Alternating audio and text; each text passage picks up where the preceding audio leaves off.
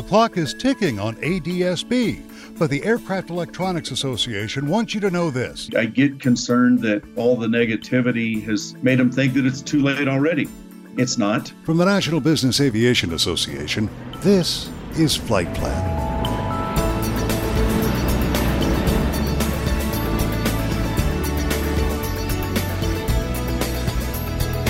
I'm Pete Combs with your trusted source for business aviation news. It's been a constant drumbeat in the aviation industry for the past decade when it comes to ADSB out. The deadline is coming. The deadline is coming. Well, the clock on the wall does continue to tick, and shops like Southeastern Aerospace in Melbourne, Florida are starting to fill up. SEA's Luke Gamal, thanks for joining me. Let me ask you, what is the situation there at your shop in Melbourne with regard to ADSB installations? There's a lot of activity. There's a lot of talk about ADSB. So we're booked up definitely into the summer of next year. We do have some slots in between now and then, but ADSB is starting to take off. I feel like owner-operators are starting to see the deadline coming, and they're starting to pull the trigger. What are you hearing when you ask operators, why aren't you doing this now? Just about every answer is cost. Especially with the older, lower hull value business jets, where a modification for ADSB starts approaching an uncomfortable percentage cost-wise of the hull value of the aircraft. That's when the guys really start scratching their heads on the worth of the upgrade.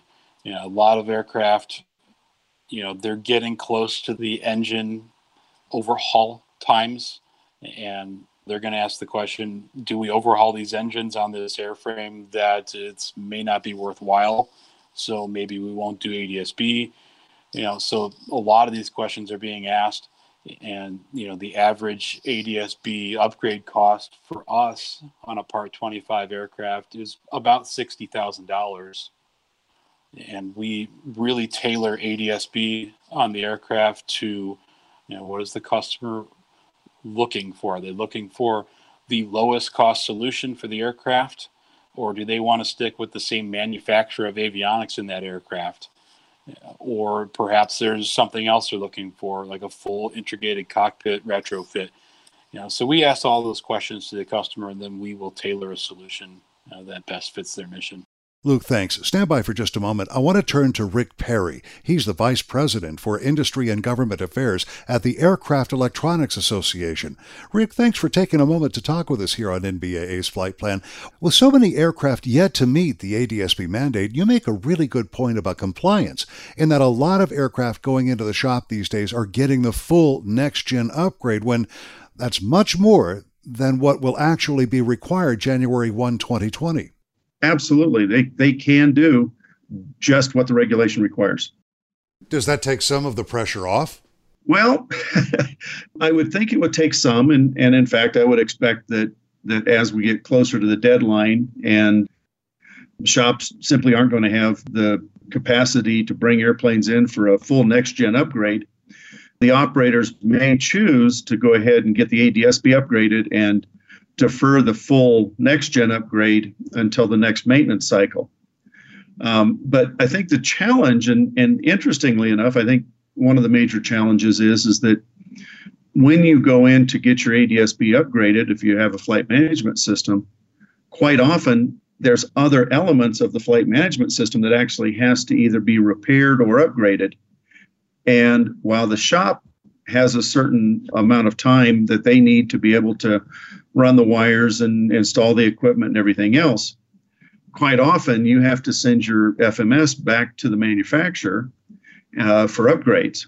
And they're becoming a bit backlogged. And in many cases, it's 4 to 6 weeks to get the equipment turn time in the process. So, it becomes a very challenging dynamic. And the single worst thing is that nobody knows.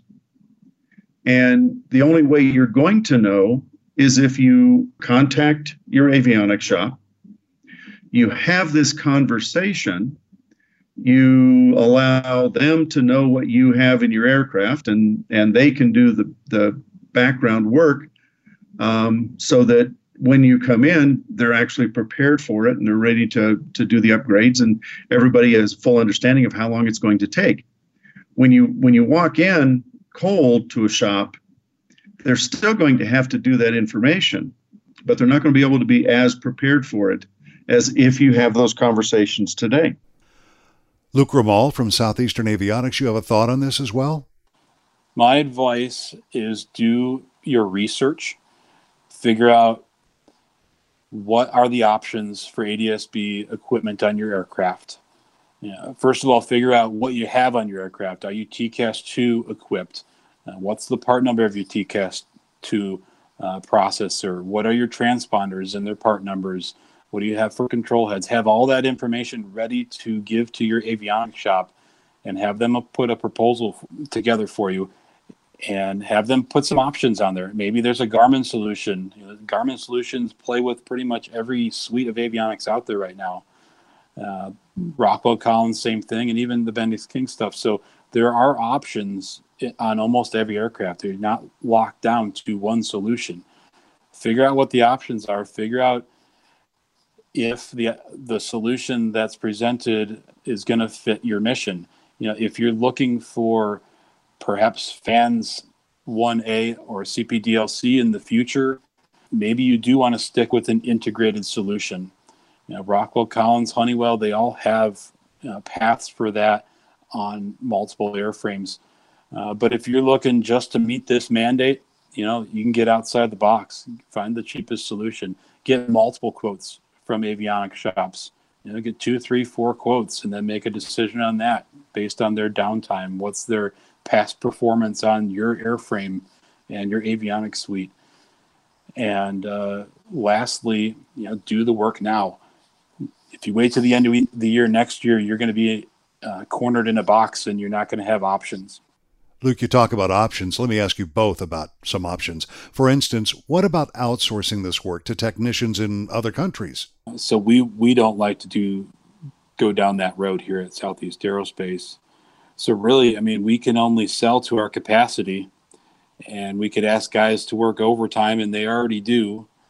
But at some point, we have to say no, even if we bring the price way up there. It's going to be a point where we just have to say no because we can't physically do the jobs. Rick? There's certainly the capability that we can use contract labor, except they're not trained and don't have the knowledge, skills, and abilities to do this kind of work. And so I can hire flesh and blood, but I can't hire talent. Most of the talent's already accounted for. And so that element of it doesn't help. But the other piece of this is that there's physically, the space is already accounted for. The hangars are full and you have to be able to get into the hangar. Now, you can shop around, find maintenance providers who might have a little more capacity than others. You may not be able to go to your favorite maintenance provider or your regular maintenance provider. You may have to go to somebody new. The bottom line is that it's the availability of the amount of businesses that support this industry. You don't build infrastructure based on a once-in-a-decade maintenance event. There's only so many shops. It's not about the technicians. It's about shops and shop space. As far as taking the aircraft overseas, the U.S. registered aircraft can be maintained by any U.S. certificated maintenance facility. So if the FAA has certificated a 145, a repair station, then that aircraft can certainly go there and have the work done to it. However, keep in mind that Europe has their own mandates, as well as Mexico and certain countries in Latin America. And so the availability of those aren't as plentiful as you would think they were. There's one other possibility, of course, and that's the chance that FAA might simply delay the mandate requirement beyond 2020. Rick? So when you look back at other avionics mandates and the FAA's extensions that came with them, and we all know that they've done it. So, there's no reason to hide and say that FAA's always been golden on this. However, they have never done their part as well as they have done their part this time. The FAA is fully ready, willing, and able to move forward. They've invested in the infrastructure, and they've invested in the infrastructure well in advance of the mandate. And so this is all on industry. The FAA nor the government have any reason to extend the rule. Like I said, it is Washington. So, I won't stand here and say, it's 100% guaranteed. I can tell you, and I can cite multiple times when the former administrator, Michael Huerta, has flat out said, no, this date is fixed. I can cite numerous cases where the current acting administrator, Dan Elwell, has reinforced that statement. If you're delaying it because you believe the FAA is going to delay the rule, you're gambling. If you can afford the gamble, fine. But if you cannot afford the gamble, if you need that airplane on January 1st, I think it's a fool's bet. So, Luke, what's your prediction for the day before the deadline? There's going to probably be some angry people that their aircraft doesn't comply with ADS-B out, and that we should be able to fit them in if they offer a lot more money. But we will honor commitments to customers that lined up and scheduled their aircraft in. They're going to be our top priority. So we will do everything we can to take care of every aircraft that we could possibly fit in here and get modified within their budget and their downtime frame. But it's going to be pretty crazy, I think, industry-wide come the end of next year. On that note, Rick, I want to give you the last word. You have a much different prediction for the end of the next year as we approach the ADS-B compliance deadline. Absolutely. There are facilities that are backed up for 6 to 9 months. Keeping in mind that a lot of those multi-service facilities are, doing full aircraft upgrades and conversions and paint jobs and interiors and everything else. However, there is capacity today, and you can get an aircraft in a qualified shop with as little as 60-day backlog right now. So everybody focuses on the extremes and the 9-month backlog facilities, and they say, yeah, that's the standard. Everybody has a 9-month backlog. That's not technically correct. There are a number of facilities, and I would say well over half of the business aircraft facilities are in the 60 to 90-day backlog. And so the big thing is you've got to talk to your shops. You've got to get scheduled, get a time slot to get that aircraft in, have a conversation about what's in your airplane so that the shop can give you a viable estimate on what needs to happen, not just in cost, but in downtime, and, get it into the queue. I think if everybody does that, 2020 will come here and it'll kind of be, Y2K. Everybody will look up on January 1st and go, now, why did I worry about that for the last year? We should all hope. I do hope.